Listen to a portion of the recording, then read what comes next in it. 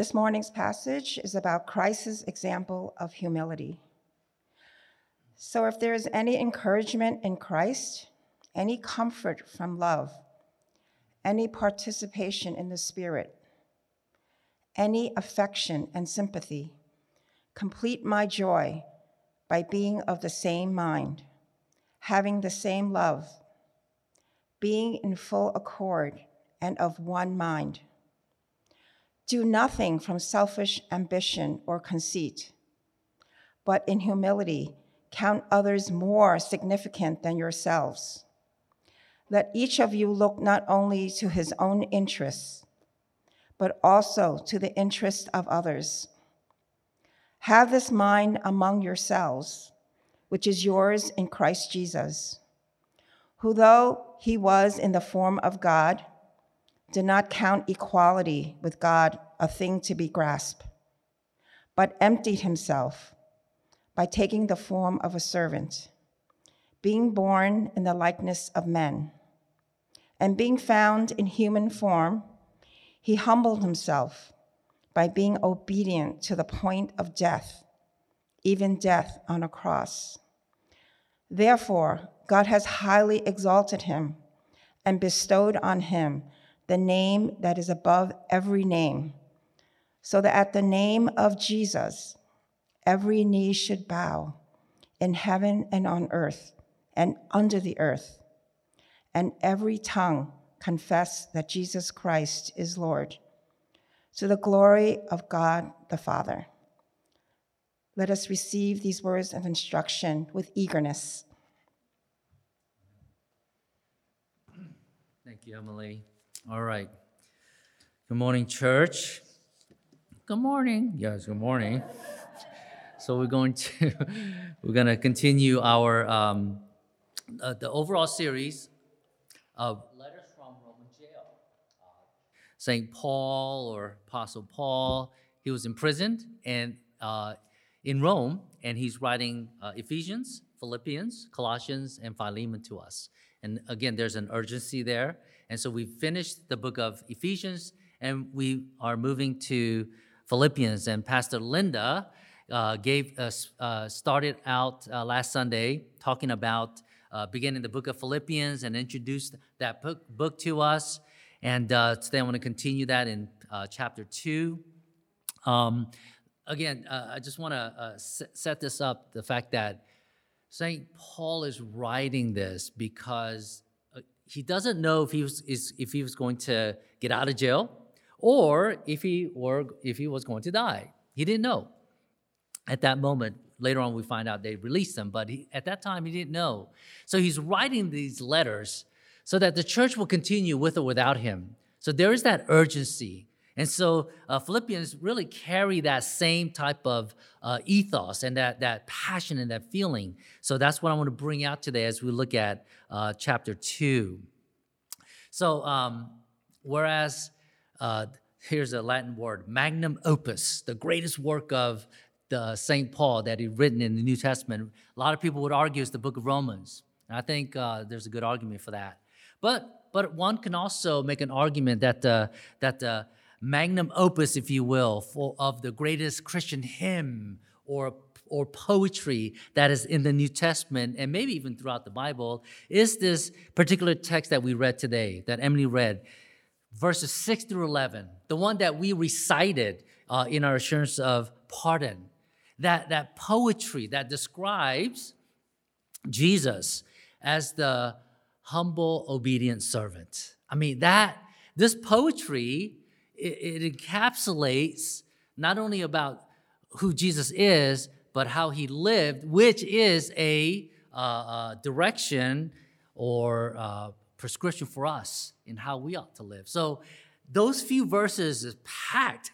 It is a great poetry or a hymn of Christ, Christology, study of God, of Christ that is, and also application for us. So I want to take that particular portion and I want to apply it to us because I believe that was penned here. Even though St. Paul wrote this down, scholars also have maybe thought that that was the early Christian hymn that the churches regularly recited and sang. So there's much here about that. So I want to elaborate that, all right? But let me go back and review quickly what Pastor Linda kind of brought up in chapter 1 and other things in chapter 1.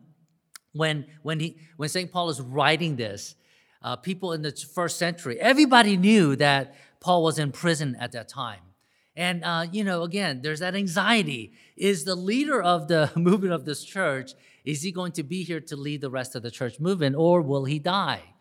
And what we find here is that as St. Paul is writing this in Philippians, paradoxically, he's not freaked out. And in fact, what he's doing is he's inspiring confidence while he is in jail, so that the believers and brothers and sisters in the faith all throughout Asia Minor and Galatia and all the regions that churches were planted is inspiring them to live this incredible faith despite a hostile world.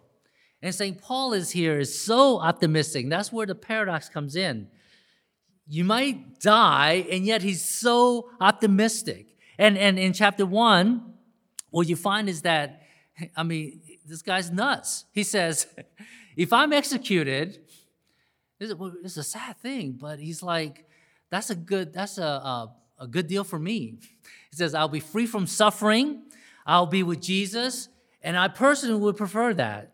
However, if he's released, that's good too, because then he'll keep working, and the gospel will continue to spread, and it'll be good for you that I still live, so that we can continue this journey together, because the gospel work is not complete yet. So for him, dying for Jesus is not a sacrifice. If Caesar kills him, it's fine. It's not a sacrifice. However, he's saying staying alive and serving others and continue the work of the gospel, that's the real work. So this is the mind of St. Paul. He's, others would think he's crazy, but this is him. And I want to hold on to that kind of thought, because I don't hear too many Christians talk like that these days. We're so concerned about living so much and being happy in this world so much, we don't think about the corollary. And the corollary to this is that while we're living then, yes, we want to live, and that's great, but what's the purpose for being in this world? The way Mia was praying, it's sort of like God is speaking to us, How are we living in this world? For what purpose are we here for as the beloved child of God, right? Yes, we love life. We want to live. That's great. That's a great thing. But how are we going to be living in this world as a child of God? Pandemic is here and it's still here, and hopefully it'll turn into endemic soon. But today, people, and especially, a couple years ago, people are so freaked out about the coronavirus because it could kill us. And that's true. It's a real scare, and I get it. But rather than thinking about, if we're going to die or not and freaking out about that, the question is, how are we going to live if we don't die from the pandemic? I don't hear too many people talking about that.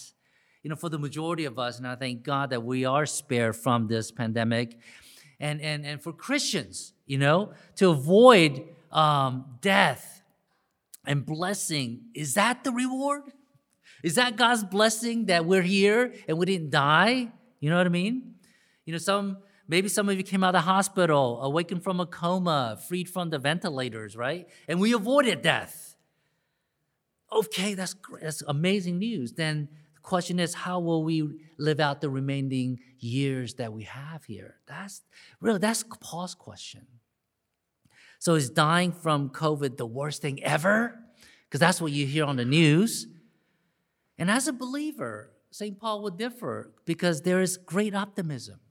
And he would ask, which is better, die or live, So the rest of this book, and we're gonna press through this, and the rest of the book in Philippians, has this joyful and this grateful tone, despite the real pressure of and the threat of death for St. Paul and the persecution of the church. Those things were real at that time in the first century.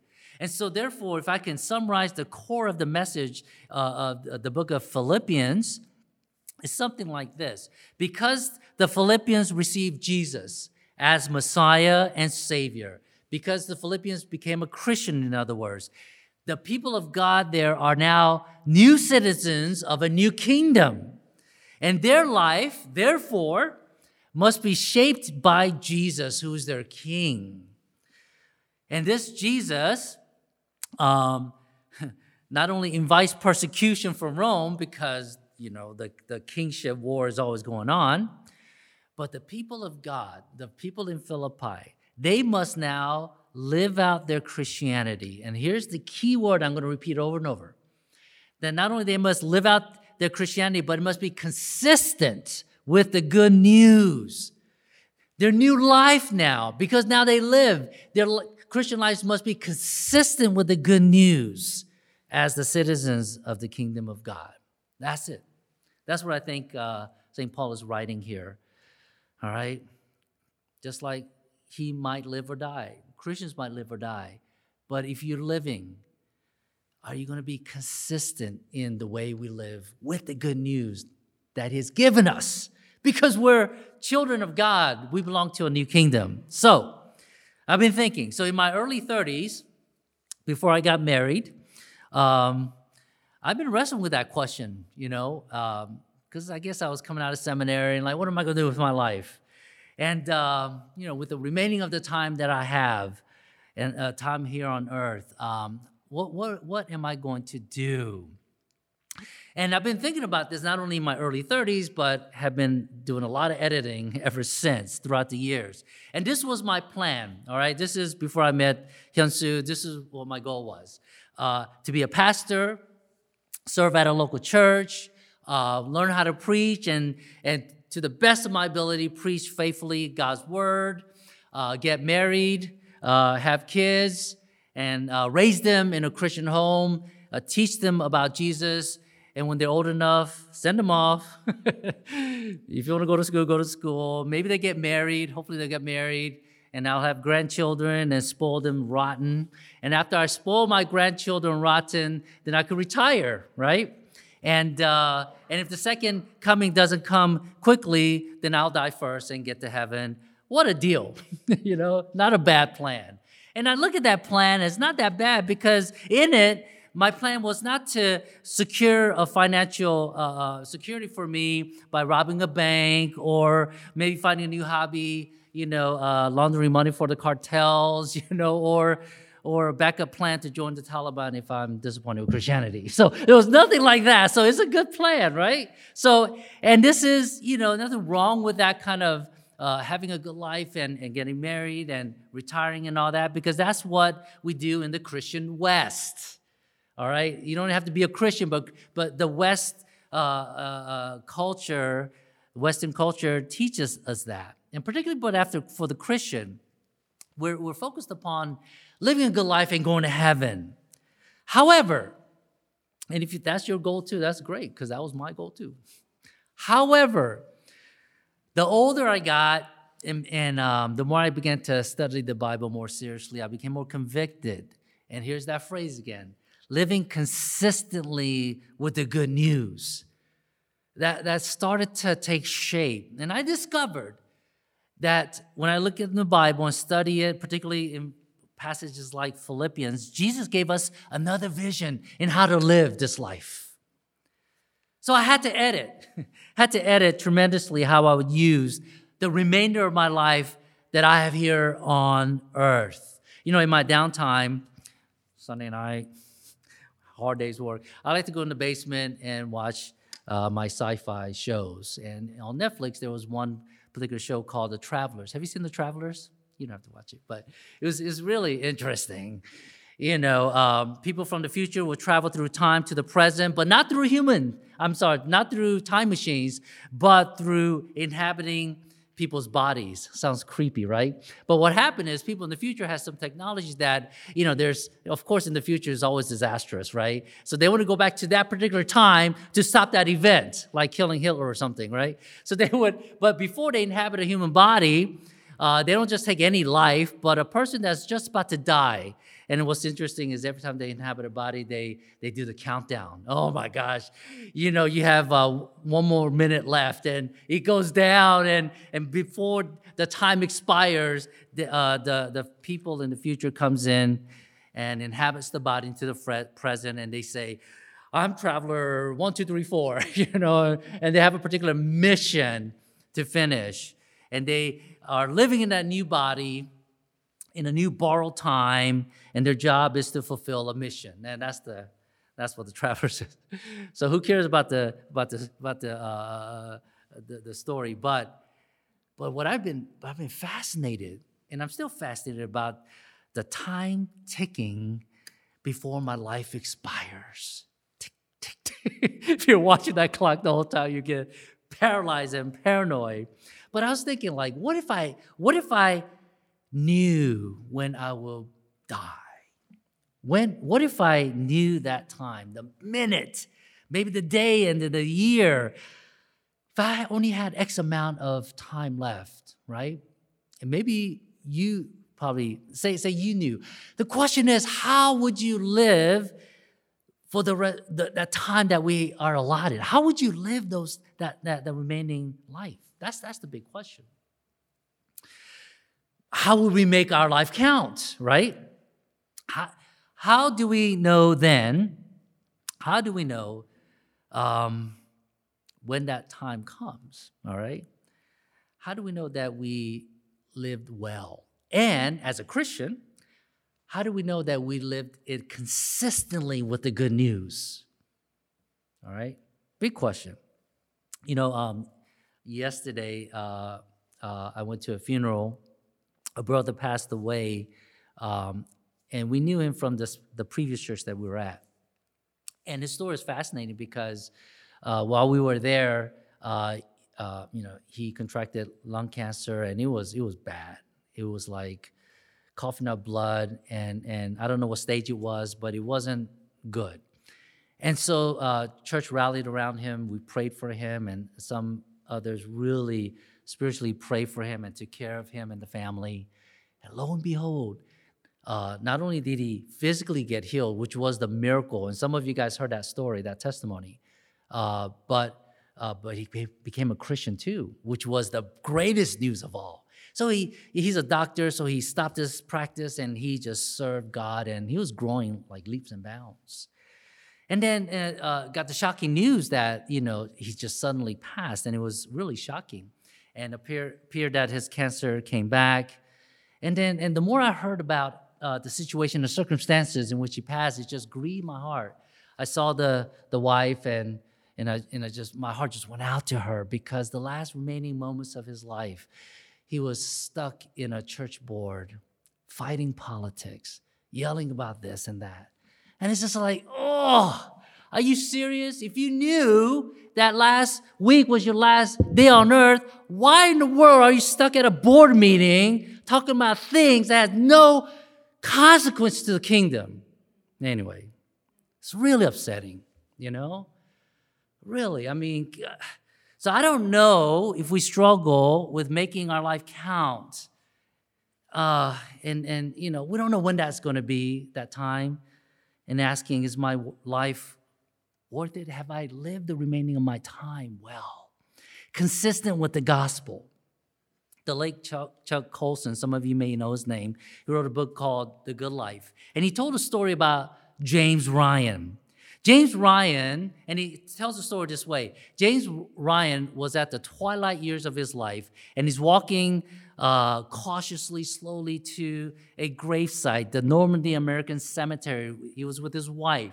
He was with his children, adult children, and his grandchildren. And he goes to the tombstone of John W. Miller.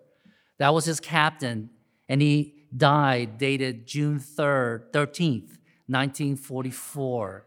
And as he's leading up to that tomb, to pay his respects to his captain. He was filled with trepidation, silence, a lot of contemplation, so that he can go to the gravesite and to ask his late captain one question that's been looming over his conscience over all these years.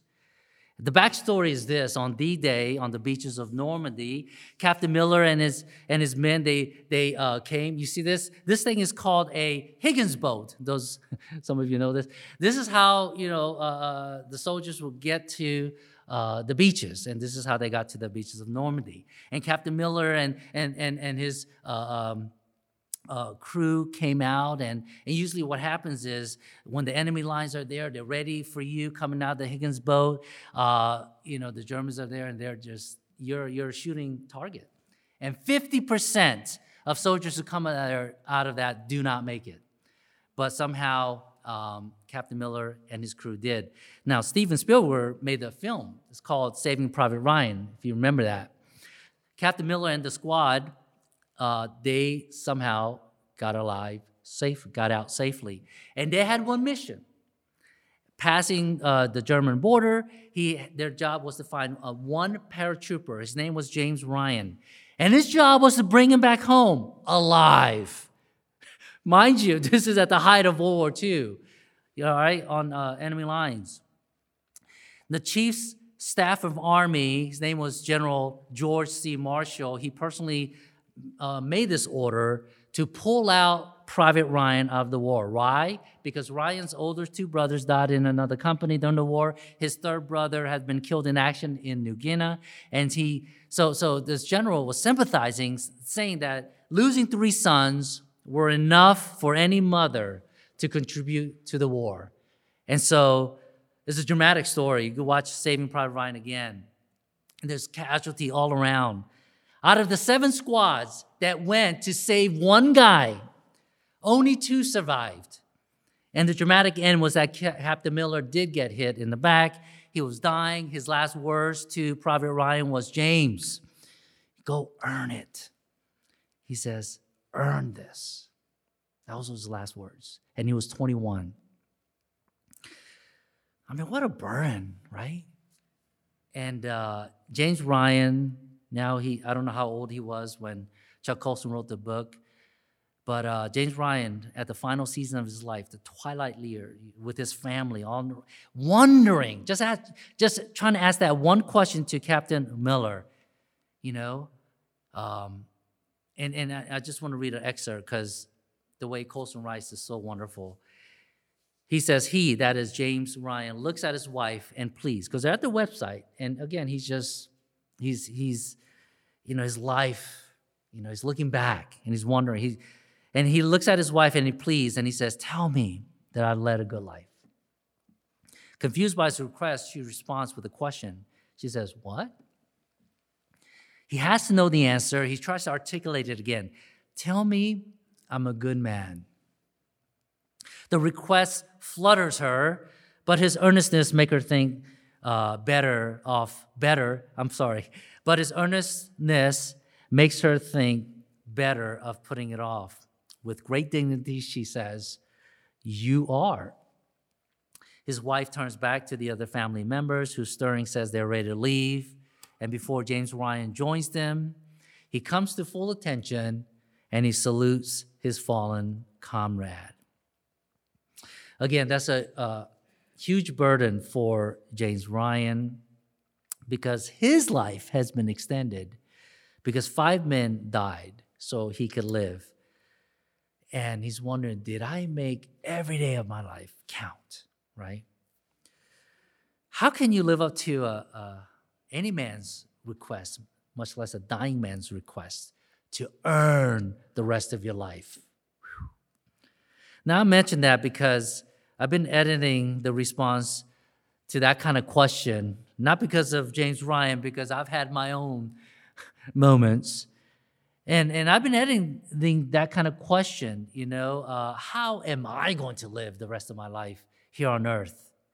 I've come to discover that when I discovered that Jesus set a vision for our lives, and it just clicked. Jesus would say, here's the vision for your life, Christians. Very simple. Live consistently with the good news. That's it. First of all, find out what the good news is and dig through that and live it out consistently. I have to ask similar questions. And these are some of the questions that, kind of using James Ryan's question, these are questions that I want to propose to you and to myself. Have I been a faithful follower of Jesus? Again, we don't know when that time is going to be, right? Have I been a faithful follower of Jesus towards the end? Have I lived a life worthy of Jesus' approval? Not any man's approval, but Jesus' approval. I know we can't earn heaven.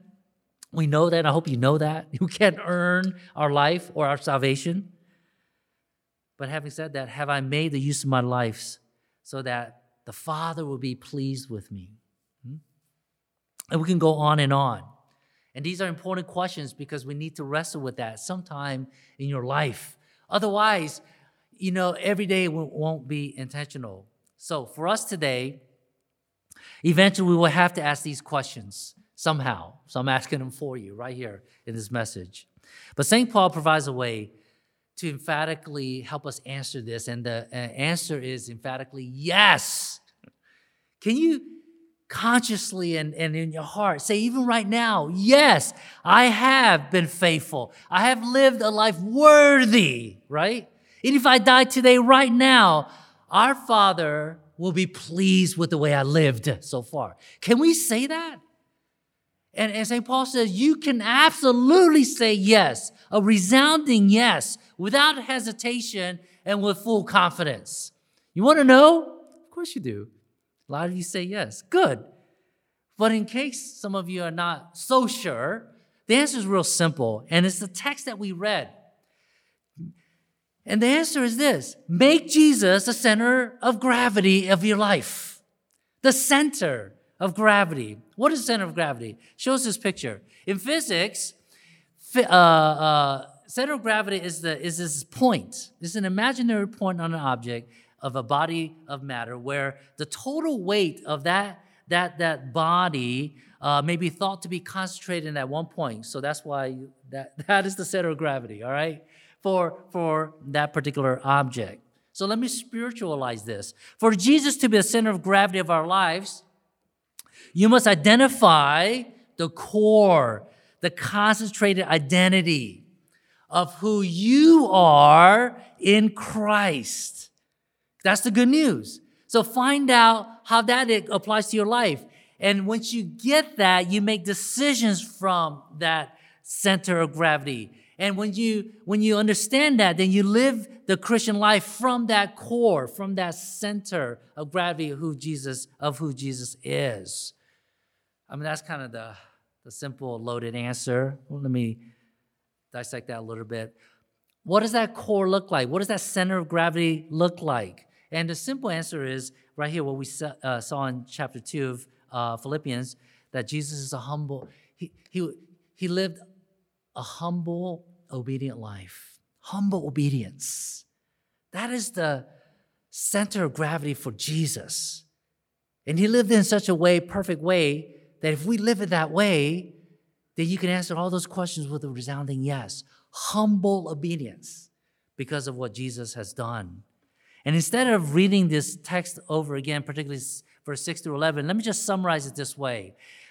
If we had time to unpack every word and verse, well, you'll find that it is rich Christology. That is the understanding and the study of Jesus with a lot of Old Testament echoes in those verses. Again, it's a hymn. It is poetry that the early church combined so that they will never forget it.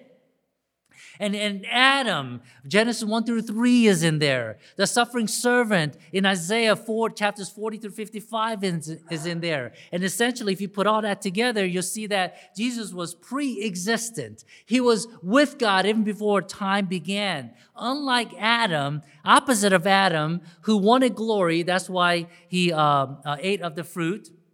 Jesus did the total opposite by taking off his glory and became a servant to all humanity, ultimately and in humble obedience, going to the cross. Jesus was obedient to the Father by going on this death, to the Roman execution on the cross.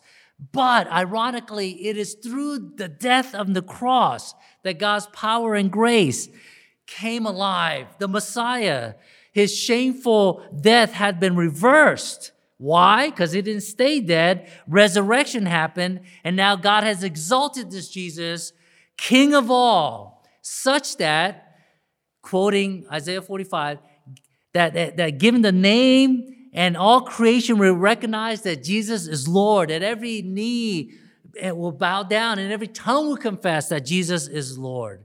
And this poem expresses St. Paul's conviction of who Jesus is. He's not just a good teacher, but he is Lord. And this is how Christians are called to live. If you get that, and I went through it real quick, but that is the center of gravity of Jesus. And if you get that, not only in your mind and in your heart, then we live it out consistently with that good news that Jesus is giving out because he lived it out perfectly. And we get to live it out with humility and confidence that leads to obedience. And many of St. Paul's letters, not only in Philippians and Colossians, but other letters that he wrote, 2/3 of New Testament he wrote. Much of those letters tells the church to do this, don't do that, stop this, stop doing this, quit it. A lot of prescriptions of what the church should do because the church has to get disciplined in that way. But this book, Philippians, is very different. And even Ephesians, I would argue. It doesn't do that. It is colored with favor. This is a book of joy. Why? Because this is what a maturing church looks like. Because in the church of Philippi, not perfect at all, but there were people in the church who got it and who were living this life like that, and they were maturing in their faith. And St. Paul is in prison. He's about to die, whether he's died or not. He's looking at the Philippian church, and he's happy with them because they're living out the gospel. If you go back, and this is real quick, this is kind of important. The church began, you can find this in Acts chapter 16. The church began with 3 people. A Jewish fashionista. She's a businesswoman. Her name is Lydia, remember? And she brought the finance back into the church. And there was a demon-possessed slave girl. She got free from demon possession, and she became a Christian. And there was a blue-collar ex-GI, right? He was a Roman guard.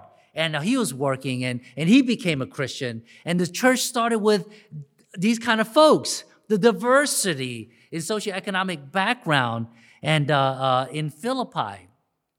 And now St. Paul is writing this 10 to 15 years since the church was planted. This young girl, the demon-possessed girl who's been freed, is she married? Does she have children now? You wonder how she's doing with her faith. Think about Lydia. Is she still not only a businesswoman, but is she still faithful? Is she still giving and serving? Or has she sold out, right? The jailer, is he still rough around the edges? Does he still use foul language? Or is he growing now in the gospel? Could he possibly be an elder in the church by now? We don't know these questions, but in St. Paul's mind, they're not listed here in this book, but something good is happening. And in the sense of what he is saying, they are maturing, and they did mature because Jesus was the center of gravity for those people in the church in Philippi. How do we know this? If you look at the end of chapter 2, verses 19 on, you think about Timothy. Timothy, he didn't come from Philippi, but he was an example. He says, I send Timothy to you. Go hang out with him. Look at Timothy. He loves Timothy. He's like a Christ figure, if you will. Young guy, but his humble obedience. He's serving not only Paul, but he will serve you, the church, just like what Jesus required. And he's doing it gratefully. But another person in verse 25, Epaphroditus, is important because you know what happened when they found out that St. Paul was in prison? The church collected money and the funds so that they could support St. Paul in prison. So he had Epaphroditus go all the way to Rome. Because if you're in jail, if you're in jail by the Roman army, they don't give you 3 square meals a day. They don't let you exercise, and they don't let you kind of, study and get your law degree while you're in jail. You know what I mean? You're in a dungeon, and if you don't have people supporting you, you don't get meals, you die. And so that's how it was. And then when the church in Philippi heard about that, they sent Epaphroditus to go give him money, support him, give him food. And not only physical support, but emotional support. And Epaphroditus almost died doing that. He got sick, but he did it anyway. And Epaphroditus is an example of humble obedience. People in the church in Philippians who live that way. So that's why St. Paul looks at the church and he's so happy. He says, I could die now. Look what Christ is doing in you. And the whole letter is full of joy, because of what Christ has done in the lives of the people in the church, because they made Jesus the center of everything. So, what should you do about this? How do you hear this message? What do we do? Let me go back to Chuck Colson. Some of you may know his story, some of you not. But Chuck Colson, he was in the Nixon administration in the 70s. If you don't know anything about him, he had this dubious reputation of being the brainchild of the Watergate scandal. Whereas President Nixon gets to resign, Colson and the other cronies got sentenced. So they went to prison.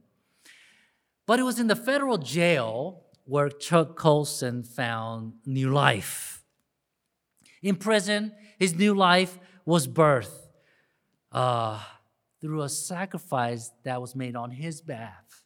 Not like kind of James Ryan kind of sacrifice, not from a physical war, but from a spiritual warfare. From life and death, from heaven and hell, from Jesus and devil and demons. Chuck Colson got saved from that. And because Chuck Colson received the good news and he put Jesus at the center of gravity for his life, he didn't have to earn this new life. He got the gospel. So you know what he did after he got out? He lived consistently with the good news of the gospel. He gave up his politics. He gave up the academia. He gave up that 1% of the lifestyle of power and the influence. And you know what he did? He started the prison fellowship. And I remember growing up listening to his prison fellowship before there was a podcast. It was a radio thing. And I really enjoyed listening to him. And he was a champion of Christianity. Like, no shame that Jesus is his God. He passed away. I forget how long ago, but he lived his life well. Isn't that nice? And I tell you, I think about this, and I'm glad I don't have to go to prison to learn this. Thank you, Jesus. Years ago, I came across, there's a lot of things happened, but essentially there was a book that I came across. It was called Halftime. I have it in my office, and I taught this to some of the men's group. And basically, halftime is this. Since we just came out of Super Bowl, those of you who have no idea about football, what happens is the first quarter, first and second quarter, you play your game. You may be losing or whatever, but in halftime is important, not because of the halftime show, but because in halftime, the coach will get with you and say, I don't know, or encourage you or restructure your game plan so that the second half, you could win. So that's what halftime is. And that's the principle of this book. Bob Buford, he wrote this, and after I studied this, and then I decided to do that. So I decided that I'm going to put a year of when I'm going to die. So 2050, this is not true. 2050, if that is the time, I told you I was obsessed with like time, right? If 2050 is the year of my death, I don't know what month, what day, that's just too much, but approximately if 2050 is when I'm going to die, how am I going to live? This is the second half of my life, by the way. How am I going to live for the rest of my life? So I recalculated here, and so from 2022 to 2050, actually, by 2050, I will be 82 years old if I die at that moment. But from today, and if 2050 is still that date, I have 28 years left. That's a long time, I think. Or maybe not, depending on what perspective. So, Lord willing, not yet, God. I have 28 years left now, all right? So how am I going to use those remaining 28 years? Can I share with you my plan? It'll be real quick, I promise. This is kind of fun because I just re-edited it recently. So it's been edited again, and so this is what I came up with. All right, so by 2030, which is 8 more years or so, I'll serve as a senior pastor at Ed City. I'll keep doing what I do. Vision!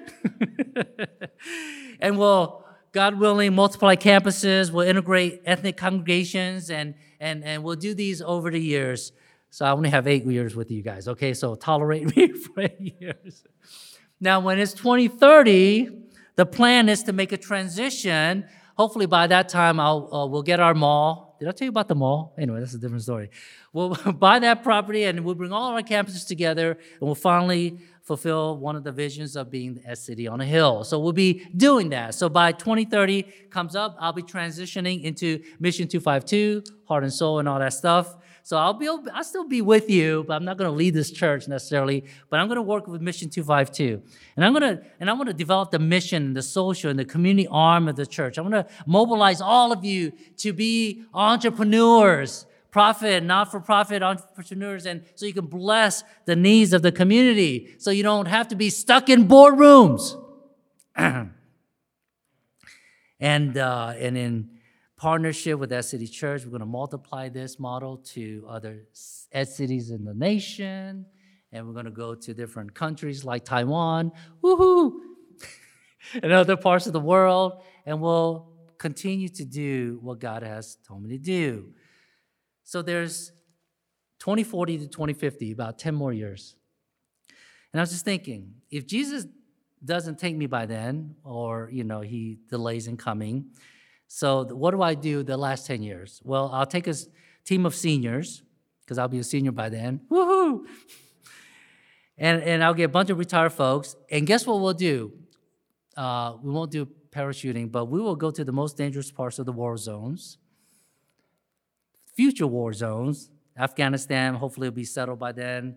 But there'll be other Afghanistans and Iraqs where Christianity and America are not welcomed. We'll go there. You know what we're going to do? We're going to pray there. We're going to serve the poor.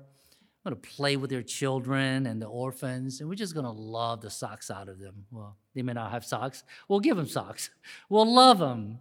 We'll just, and the locals, we'll do life with them. If the other people hate us, they kill us. It's okay. We're going to die anyway. So it's like, I'm sorry, honey. It sounds kind of gruesome. And the reason why I talk like this, because that sounds like St. Paul. He says, what does it matter? If I die, I gain. If I'm still alive serving all these great people across the world, I win too, and Jesus still wins. Isn't that great? Anyway, I'm way overdue time. But, I just need you to see this, I hope you have some kind of plan. I know you have a financial plan, retirement plan. You're set up. I know it.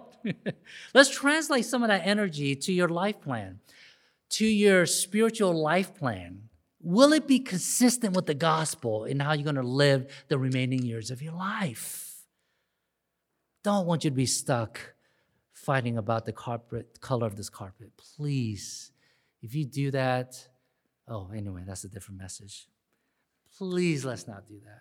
Let's pray. Father, I thank you that you do love us so much. You'll take a guy like St. Paul and just turn him radical. And we need that radicalness too today. I do pray that you will maybe stir some of our hearts so that we would have a life plan, a spiritual life plan, so that we could, because Jesus is the center of gravity for our lives. Gosh, so many things you could do through us. Would you do that? Even now, do that. Help us to restructure our lives because Jesus is the center. We sing about that. We rejoice in that. We thank God when people find that center. Now help us to live it consistently, Lord Jesus. have mercy on us. In Jesus' name we pray.